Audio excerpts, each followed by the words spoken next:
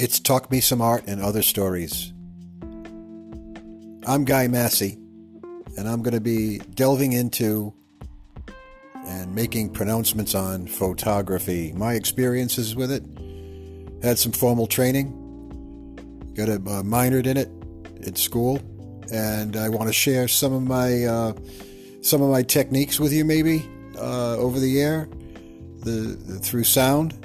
Sound. We're going to do a program on pure sound. I'm going to call it Pure Sound. I just decided, and you're going to be in for a treat when we talk about light on this episode of Talk Me Some Art and Other Stories.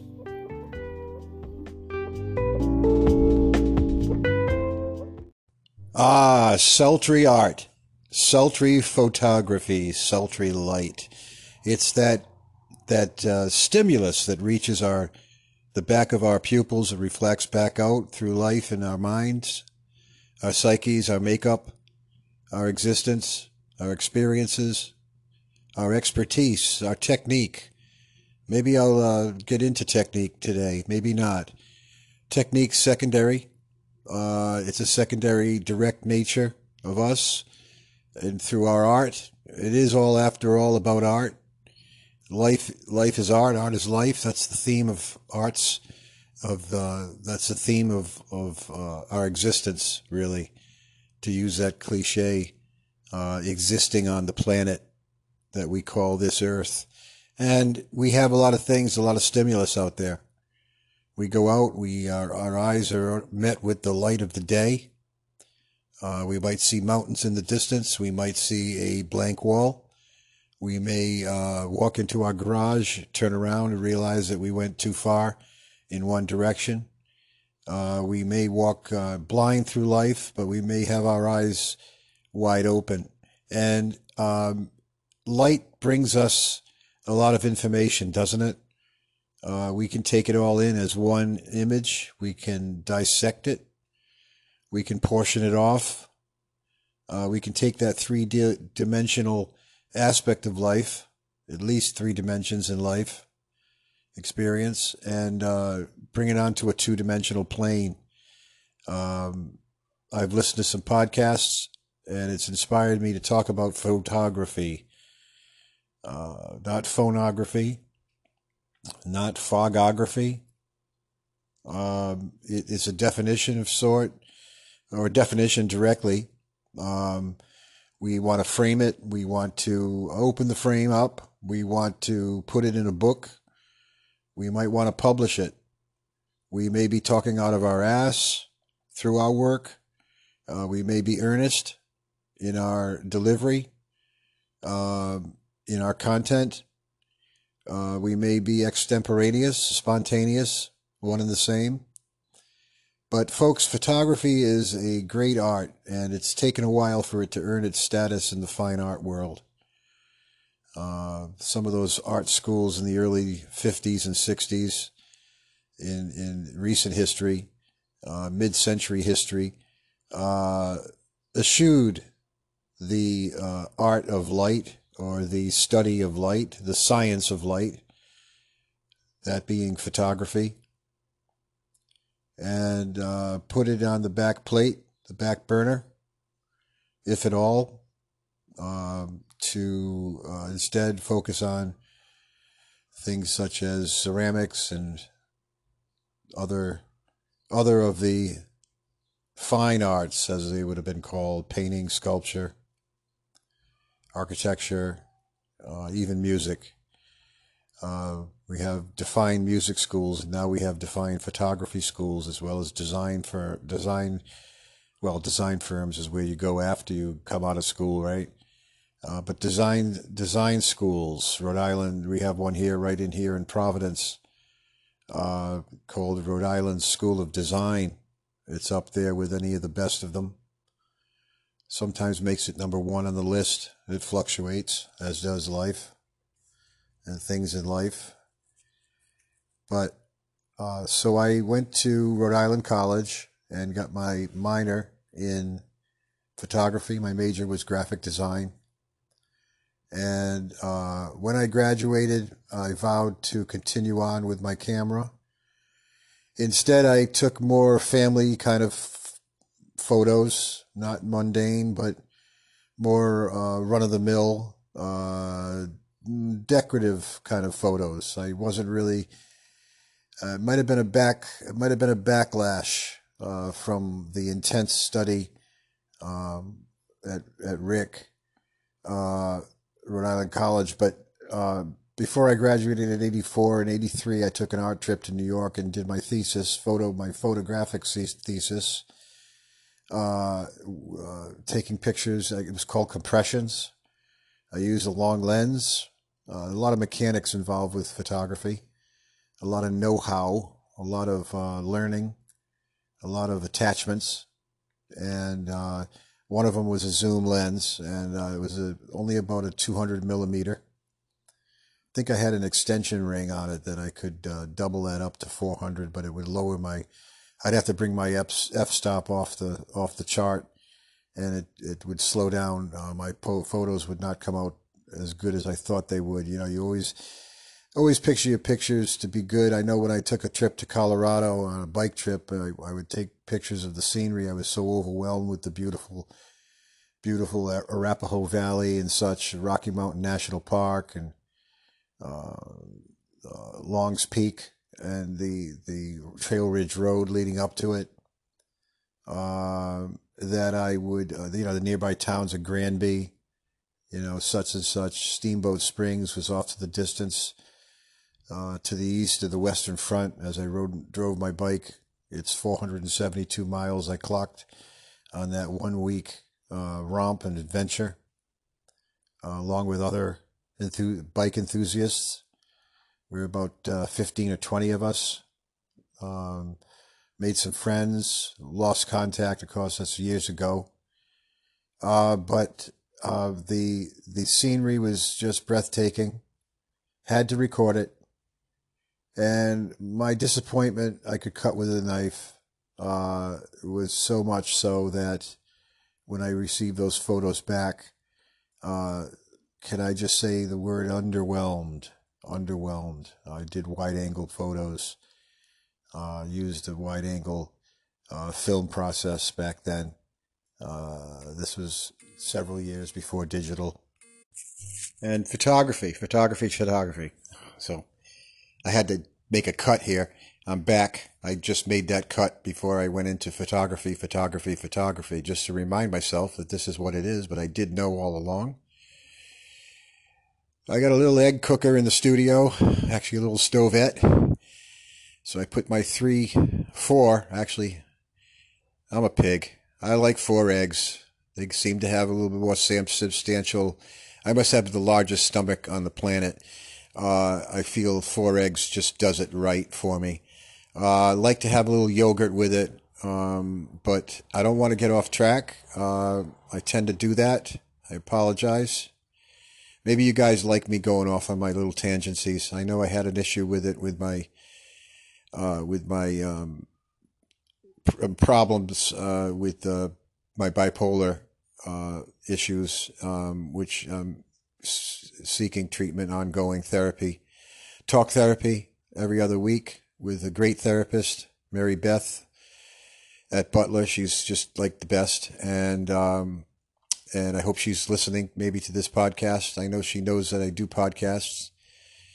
Maybe she's checking in on this one on photography.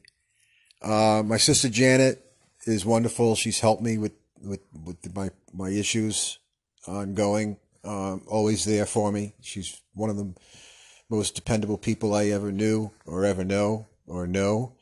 Along with her husband Pierre, my brother. So she's a great sister-in-law.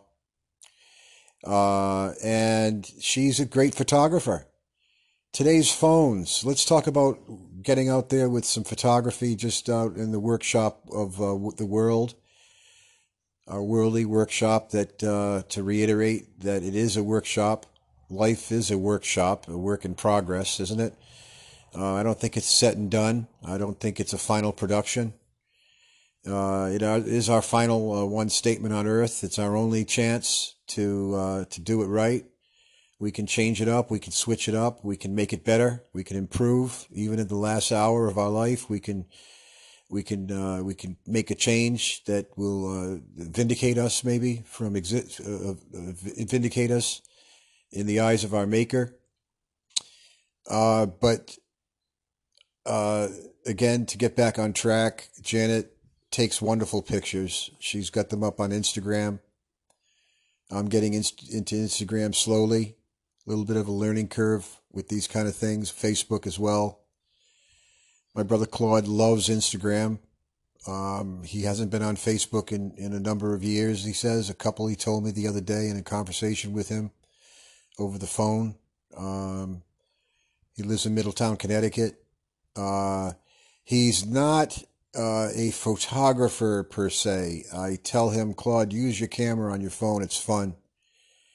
And I wish he would, because I think he's got a great eye. He would rather be in front of a canvas painting in his living room, in his lovely apartment out there doing that. And I don't blame him. It's a pure art form. Of course, one of the fine arts that Rick would have accredited. They were just getting into graphic design, and aspects of photography were sort of semi-entrenched in the mid-century mindset of a liberal arts college. At least since, let's say, the mid-'60s, photography had dug in its heels at that school. But graphic design was a newbie. And I graduated with the major and minor in both of those, so it goes to show. Janet takes great pictures. Claude would take great pictures if he did get behind his phone or camera or whatever apparatus that has a lens and a shutter and a light gathering CCD. We don't use film these days typically. Film's still available. You can order it online. It's probably not that expensive. Probably not even that expensive to process. Some can even do it at home if they have a dark room equipped to handle it, or a closet somewhere. We're closet photographers, maybe some of us, most of us, maybe many. But I think you can take some great pictures on today's phone cameras. I used to discard or dismiss the phone, and I was a bit of a SLR or DSLR snob as far as light gathering was concerned and image making. And it wasn't until maybe 2-3 years ago where I noticed that, hey, boy, there's some pretty good photography being made by people that you would otherwise not think of as photographers. Are we all photographers? No, we don't make images. You can't just gather the light. You need to absorb that light and transfer it to an image. You need to take the 3D and make it 2D. Unless you're using 3D processes with photography, which is another wonderful aspect. I like the old stereoscopic viewers of the 1800s. They were great. Early 1900s. They were in everybody's living room, just like the player piano. They added a real dimension, didn't they?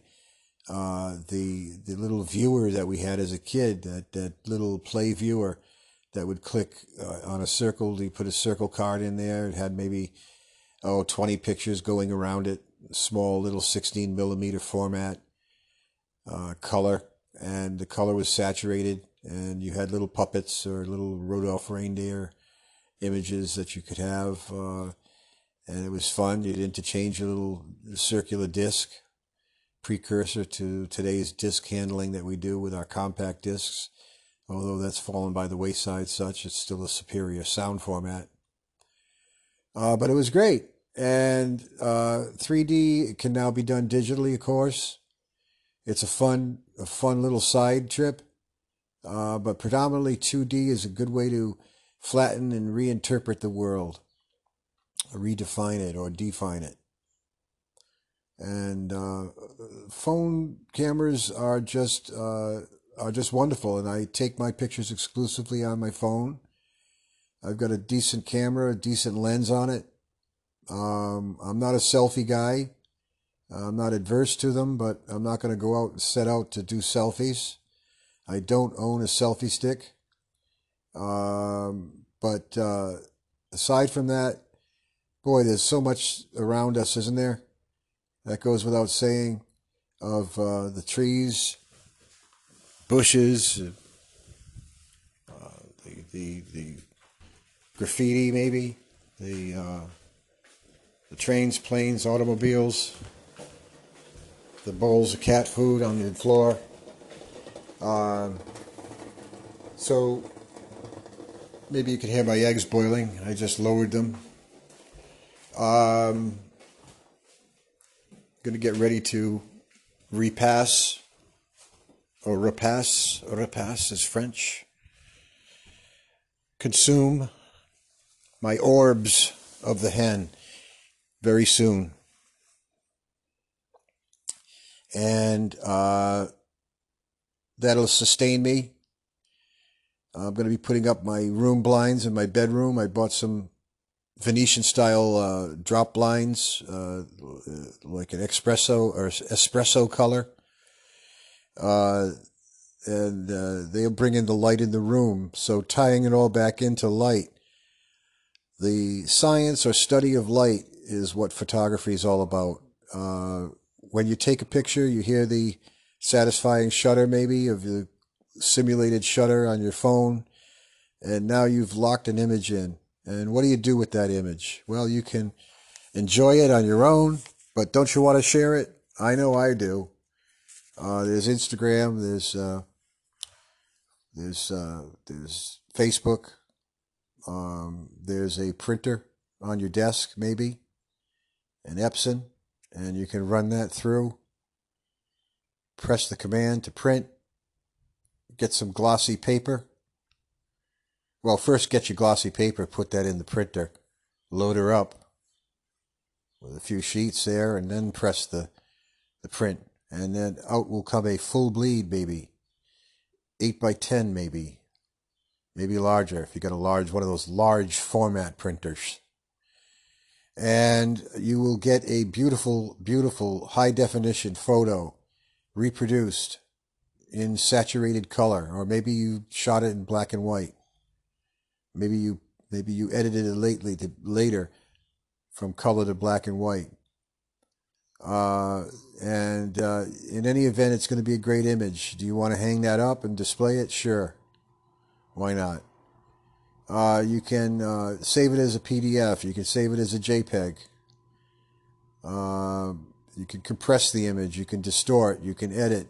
You can colorize. You can resize. You can do so many things to occupy your time at the computer. Let's get away from the computer, though. How about just going out there and racking up a document of your walk around the block or your trip downtown? Pawtucket's got a nice, charming downtown. It's been decimated through the modern aspect of city building.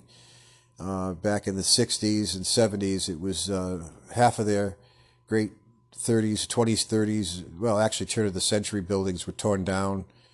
Even some of the 40s fit buildings were raised to make way for some of the other urban development, which is monolithic and banal, to say the least. So the downtown is half of its former self. It actually looks smaller. I like pictures of 40s Manhattan. That's my favorite period of Manhattan. The Empire State Building was no older than 10 years old, and it loomed over the skyline before its TV tower mast was put on in the 50s to broadcast out to the world, or to receive images, to receive transmissions. And it's just a great skyline, nighttime especially. 40s nighttime Manhattan skylines. type that or call that into your Google microphone and press images, and you'll be treated to a plethora of a myriad incredible array of great photography, close-ups, wide angles from the Hudson, looking over the east, getting in the Brooklyn Bridge, the Statue of Liberty. So making photos is just fun. Whether you're printing them out or whether you're just enjoying them on your camera, sharing them with others, maybe transferring them to video or projecting them onto your flat screen at home. Would always be cool to do. I did a three projector system back in the day of my thesis, on my photography thesis, to earn my minor degree in photography, and it was a presentation called Compressions. One of the other fellow students helped me hook it up, and then he had the sound ready to go, but by the time we came back in the room to present it in front of the professor, the sound failed. And it ended up being better without a soundtrack, with just quiet ambient sound of the room, sort of enhancing the whole thing. So it was called Compressions. It was black and white series using a long lens, as I said earlier on my trip to New York to make it, consisting of building windows, water towers on top of buildings, the 83 landscape of New York at the time. The Statue of Liberty, around that time the time I was there taking my pictures for my project, it was surrounded by scaffolding. I think only her crown showed through, and her raised arm. I'm not sure if they removed the torch. I believe they may have, but I'm not quite sure. I need to go back into those photos. I did go back into my schoolwork, took it out of the closet, so to speak, but I actually did. They were stored in my closet for a number of years, of course. I hadn't revisited photography. Well, I have, but not revisiting those old photos on my contact sheets. Contact sheets were the 8x10 actual print that was the contact of your negative. So it showed all of your pictures on your roll on one or two sheets, whether you were shooting, if you were shooting 24, it would allow you 24 frames when you purchased film back then. You had Ektachrome, Kodachrome, you had Pan-X, was the great black and white art film. You had direct positive process, which I could explain later at another date. It's semi-involved, where you have slides that come out as positives, and it's actually the negative of the film, but it's really a positive. That's how I did my project, actually, my thesis. So the three projector system, may have been two, but I think it was three, did its job that day, and I got an A. Just to give you the end cap to that story, it was a success, whether I had my music background or not, which I didn't. I was denied the music, but that was okay. And it didn't make a difference in the eyes of the professor. And I graduated with a minor, of course, and a major, of course, in graphic design. My dad took great pictures with his Argus C3, legendary camera of the day, and his flash bulbs, family pictures. There's one famous picture where I'm missing from the picture, and my dad titled it, "Where's Guy?" I may have been sick that day. I was about 3, and I was not in the slide with the family. It's that ubiquitous family photo in front of the couch in the living room.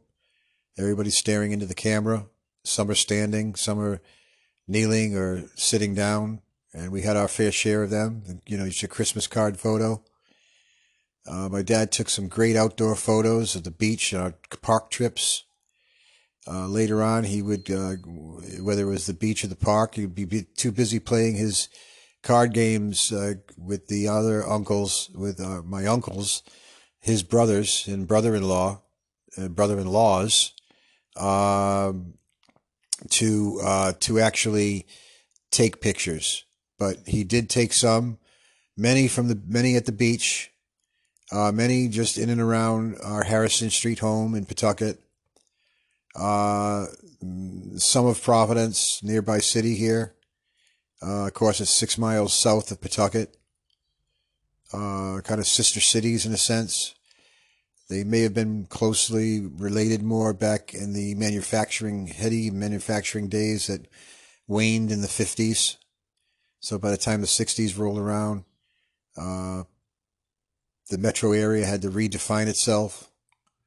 It took maybe 20 years to do so before Capitol Center came on board, which was an ambitious revitalization construction project in Providence that sort of reset the clock.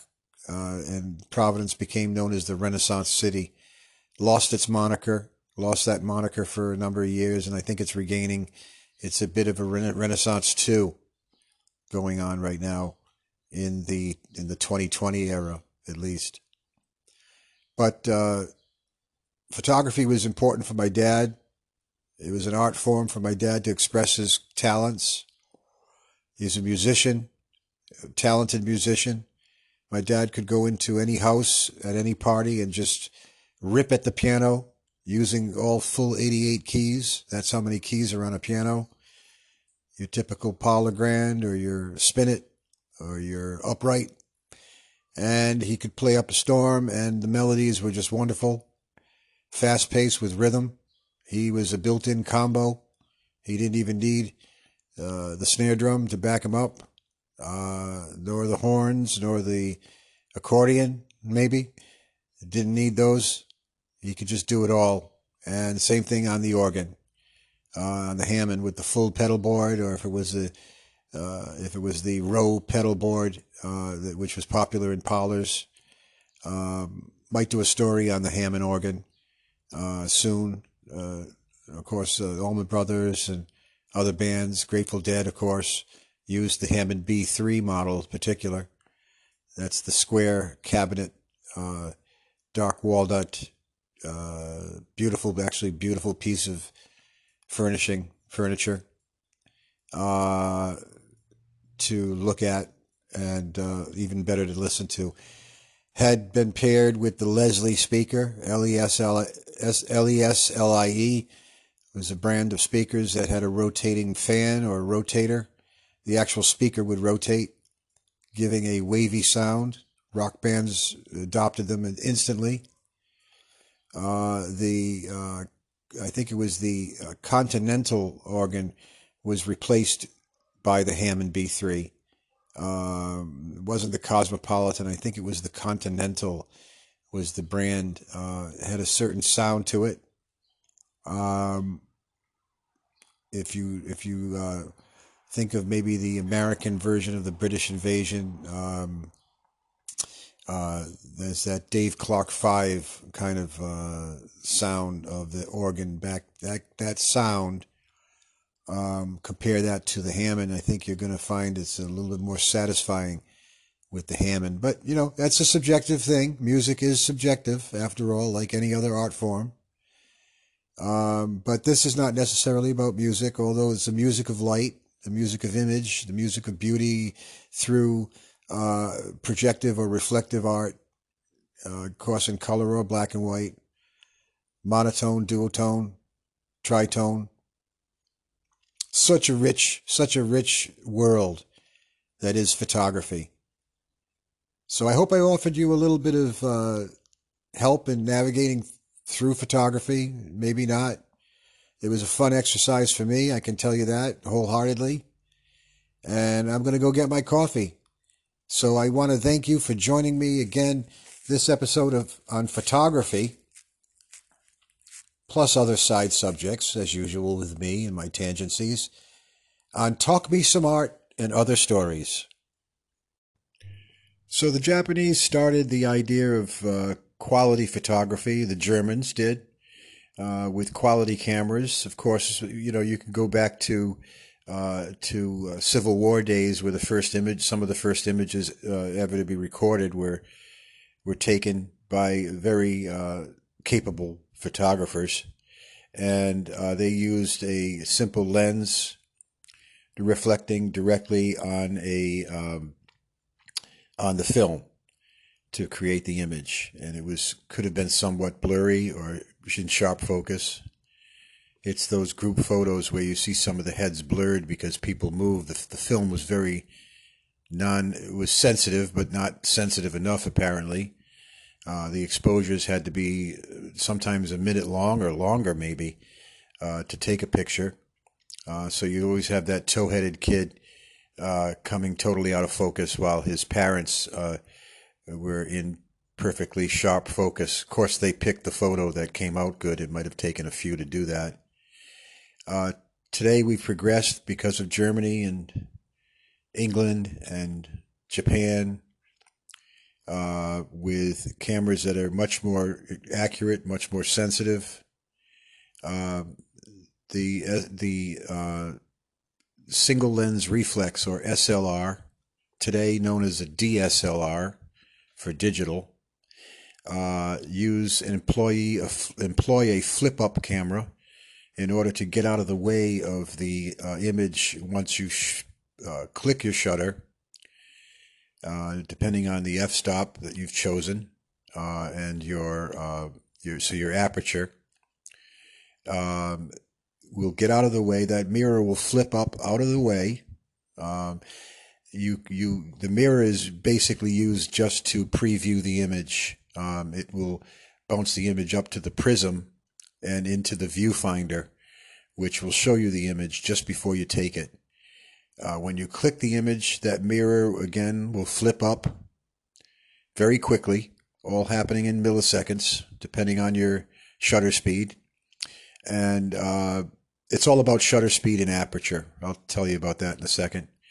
And that mirror will flip up out of the way and let that image come through the lens and directly onto the CCD, the charged coupled device. That's the replacement today in the 80s, 90s, and 2000s that has replaced film. Remember film?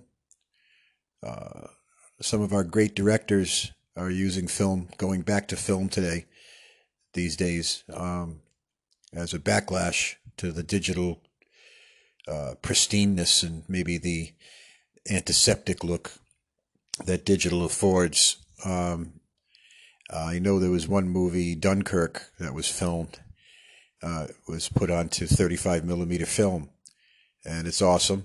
I like that. I like that retro approach. It has a saturated look that cannot be duplicated by the digital medium. So that's the DSLR with our practical use today, and mostly available cameras out there that you would buy, where the image is being hit onto the CCD. The CCD, depending on the size of the CCD, so depending on the quality of the film, that would be the quality level. That would be apropos to that. So the larger the CCD sensor, that bit of welding that's so micro, like it's a chip. The larger the size, the better the quality image, supposedly. And it does end up being that in practical experience and in the final product. The charge couple device is the way that we get images today, and we need it to get those images. So it's the film, and that will store on your camera as an image. It's pretty simple, and I hope I explained the idea of the mirror flipping out of the way. Today, the mirrorless cameras avoid the whole problem by letting you view the image still through directly through the lens, so that you can see an image that's not angled, not off on frame. Because in the old days, before single lens reflex, you had the viewfinder camera, where the viewfinder, if you noticed, it was off to the left or to the right, above or below the actual lens. so that you did not get quite the exact picture that you would have as far as framing the picture to your end result. And that didn't work so well for things like professional, let's say, commercial photography for advertising, for instance, and product photography. Other larger format cameras, in other words, cameras with much larger sensors, much larger CCD devices. Well, charge coupled device captures that, so you can just say CCD. You have different formats. You have the 2 1/4. You have the 4x5 camera, the 6x7, I believe. I'm not totally up on that realm. The 8x10 camera, of course, one of the larger formats. Of course, the big Polaroid cameras that some of our professional photographers like to use are even larger in format. That means the film itself. That means the mirror plane, the plane on which the film or the CCD. The CCD is actually not the size. The CCD you would not have an 8x10 camera with an 8x10 CCD. You'd have a somewhat smaller CCD, of course, but it would be exponentially larger than what you would find, for instance, on your phone, in your phone, the built-in camera in your phone. Yes, you do have one. Or on your even the most expensive DSLR. So film is equivalent to CCD. How do you take a picture? How do you measure for that picture? Well, they used to have light meters that would capture the light, give you a reading on the light so that you could adjust your aperture or your f-stop. You've got two variables with photographing. Today, of course, it's all automatic. Your camera or your phone figures it out for you before you take the picture. The phone, of course, is ubiquitous, and it's you don't even know. You automatically have a good exposure whether you're in dark lighting conditions or the brightest of scenes. So your scene condition, the condition of your scene. When you say condition to a photographer, he thinks of light. The quality of light. Is it a sunset? Is it a bright beach scene? Is it a sports venue? Is it inside, outside? Is it in a darkened hallway? Is there backlighting that you have to compensate for? Do you want to allow for that? Do you want to open up the camera so that you get your kid's face showing in detail and blow out the window in the background? Do you want to press a setting on your camera? Today's cameras have a setting that can allow for that, that can do a fill light automatically of the face and not overexpose the back door on your patio that's flooding in light. So you want to look at your situation. Is it a cloudy or sunny condition? But aperture and shutter speed are your variables. Those are your controls. The smaller the aperture or opening of your lens, when you do click that, the lens is going to open. It is going to allow that light to come through. When that aperture is very small, of course, your depth of field is increased. I don't know how that happens, but it does. It's like squinting your eye. You can see things more in focus, but your light is diminished. So when light's diminished, well, that means the film needs a little more time to develop. The light's going to be less. It's going to put the image on a little less intensity. You're going to need to stay there and hold that camera as still as possible, unless you do want a blurry effect. You'll need a tripod maybe for those time exposures. Time exposures are anything over a reasonable period of time. The handheld photo, I believe, can be taken at as slow as maybe 1/15 of a second. I think you start having some issues. If you're a steady person, you might be able to do it better than that. But if you're finding out that most of your pictures, because of the sensitivity of your equipment and or of your actual software is such that you need a tripod for your use, then by all means get one, or a monopod. The shutter speed, that's going to be working with your aperture. So the shutter speed, as I mentioned earlier, you'll need to go with a longer shutter opening. So the f-stop, or the aperture, is equivalent to the f-stop. The aperture opening is the f-stop, and the f-stop, f meaning focal, your focal stop. And so that works hand in hand, as I said, with your shutter speed. If you have a large opening on your lens, you're going to let a lot of light in all at once. You're going to need a much faster shutter speed. You get it? I got it. I got it when I went to school. When I took photography in college, I don't want to sound like I'm Joe photographer here, but I do like to take pictures. I think I can take some pretty good images. I did in school. I know that, using film back then. But because I am an older fart, I'll admit, I'll be 61 in February. For my listeners that already probably know my age, maybe.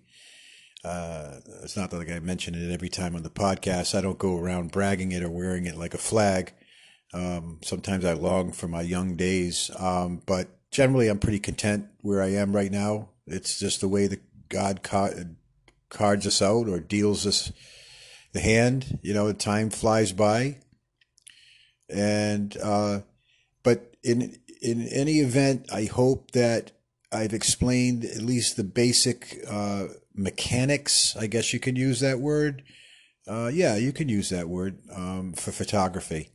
It's a wonderful, wonderful way to express yourself. And I think more and more people are turning on to it because of their phones.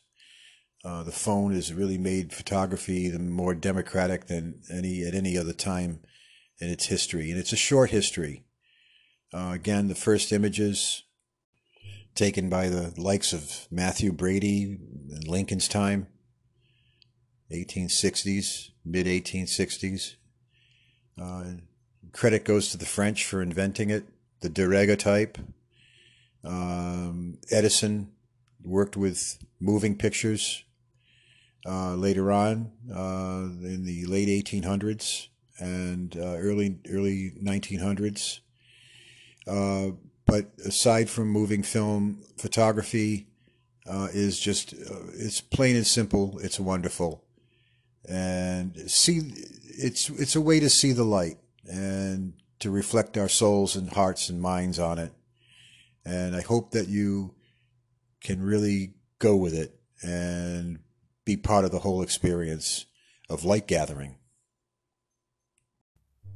Stay tuned and join us next time on Talk Me Some Art and Other Stories, when I bring you some more Grateful Dead, as promised. We're finally getting ready. We're finally ready for the Great Wall of Sound, not the Phil Spector variety, as I have to always disclaim, but the Grateful Dead, the GD, the Jerry and his gang, that one, that big sound system that just barely cleared the rafters at the big arenas of the 70s. Going to do a future show on the arena rock. That's a genre. That's a whole genre that you can look up on YouTube, or you can Google it and you'll find out what it's all about. When we bring Grateful Dead from the 70s and the Great Wall of Sound on Talk Me Some Art and Other Stories.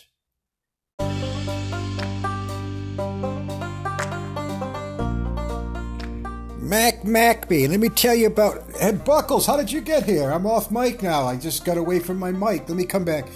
Oh, I'm glad to have you. You're doing a tagline. Second tag we're going to have here. It's going to probably end up being a couple minutes long, knowing what Buckles has to say about Mac. I know Mac. I guess he's one of those sheer sheer dickheads. We use that term in the 21st century with a lot of reckless abandon. I never liked the guy. I did used to like him, but he turned into, when I found out he was land grabbing, took a couple of the cowpokes properties. They gave up a stink, as they usually do. Had a showdown. No one got hurt. He took out his Maccabee. Is a lot like a folk in town where they can't afford the pistol. Well, they do. They have their pistol, but they eschew it for a knife. And Maccabee carried both a knife in his right, I believe his left holster. Had a custom-made engraved holster for his custom engraved death sword, dagger type knife with a little bit of a curl at the end. I don't know what that was. A little kind of curious, but his gun over in his right sling is sidewinding there with the. I think it was a Smith, and he was carrying that baby. Smith & Wesson. Smith & Wesson. You might want to get closer to the mic, guy. Oh, sorry. I know Smith & Wesson. I know Colt, a Connecticut company. My brother Claude would agree, would concur. So he carried both of those, huh? He did, and he was a land grabber. He'd drive in on his horse solo. He had his other guy, Mac, was his friend by the same name, but he went by Little Joe. They called him for short, or to just separate him from Maccabee. And it's actually Maccabee, Macabie. And I'm just glad to do this for you guys. The tag on the tag, tag, and tag wrestling, tag teaming with you. It's cool. This is awesome. It's really great, awesome in so many ways to have you. I didn't even know we both got back from New York. We were on 2 planes from each other coming into Providence, and Providence gets in a couple flights from New York. It's not that segmented out of the loop. Providence is actually on the road. It's sort of mid-ground. So you could consider it ground zero. I think you could. I don't know a lot about Providence. I've been to Pawtucket. Yep, we call it Pawtucket here. We take the W out of there, and we say keep everything else. It's about a city of 73,000, though, Pawtucket. Well, that's gonna do me from 1874 timeline with my town of South Fork at 87. 87 individuals living in that town, including the women and children. And we got a good town. But Mac, let me tell you about Mac coming in on his horse with his friend Little Joe. Little Joe was average height, but they called him Little Joe. And he was his backup man, his tough bulldog. He was the enforcer, the vice principal, the general, the flunky, could call him that, to Mr. Sidewinder Knife Man himself, Maccabee. And he threatened one guy I was happened to visit at the time. I stayed in the house. I didn't want any part of it. I usually don't really recoil from those episodes. I'm usually in the thick of it, as you know, from many a drama aired on this very same podcast. It's called, by the way, I want to plug your podcast, guy. Thank you.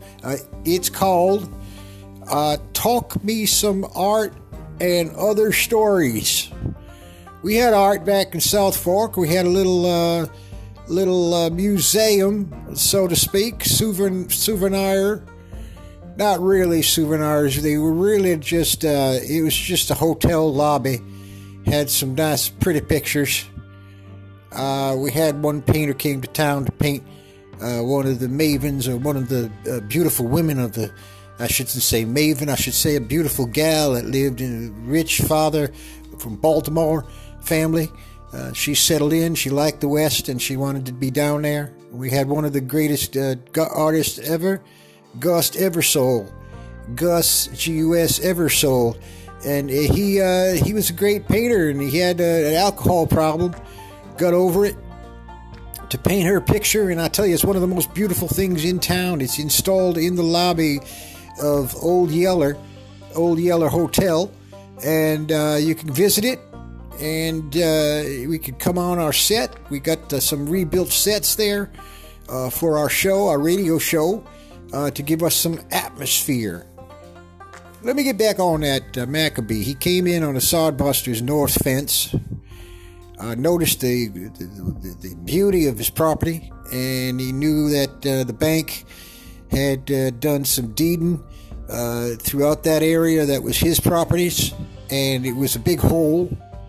He wanted it. It was a jog, and it would complete that last little corner of his puzzle. He was okay and be content with that for maybe a couple of months before he moved out back, because he was a greedy sumbitch. But he grabbed that, and he was unsuccessful. Marshall stepped in, actually a Sheriff Wyatt, as you know from our series, the Buckles Brannigan series, yours truly, titled. I like my last one, Buckles Brannigan Rides Again, but we're going to be coming up to the Buckles Brannigan and the silver claim that we made, where I had to sort of give up my riches. It's always the leading man that loses out financially. Seems to keep that tension going for the drama. We all know about tension in radio and in television, movies, film, and moving pictures. Got that Nickelodeon in the lobby again at that overworking place. But Maccabee owned a whorehouse, Millie's Whorehouse, a 3-story. It's the biggest building in town. They occupied the bottom and third floors. Middle floors of business establishments, a dentist, tonsillery, barber. Barber's down by the saloon on the street level. But we got basically a whole situation where this man bought up the town of South Fork, Maccabee himself, and his widower wife died of mysterious reasons we don't know, and we got some suppositions there. It was that word, supposition. We kind of have a clue as to what happened. Happened back in 1862, and he living about 12 years there without wife. Took on sort of adopted little Joe, Mac, who he didn't call Mac, called him Little Joe, or Joe for short, J-O, and maybe it was J-O-E. It wasn't Joey, maybe as a boy. Didn't know him as a boy, because Joey came from Wichita.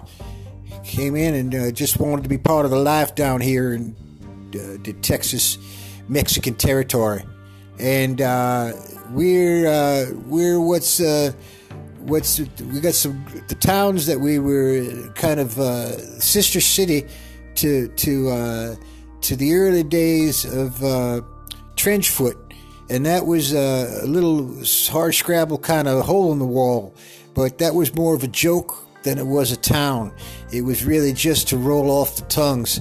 And creative capital of the world is what's now part of the area of what's modern day not El Paso, Midland,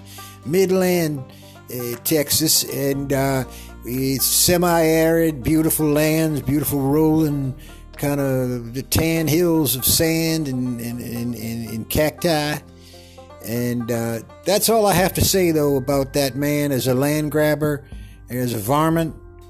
as an overall heavy. He might figure in on that. The Claim. The Claim's going to be airing a little later in August. We're going to try to have that one released. That's the next one.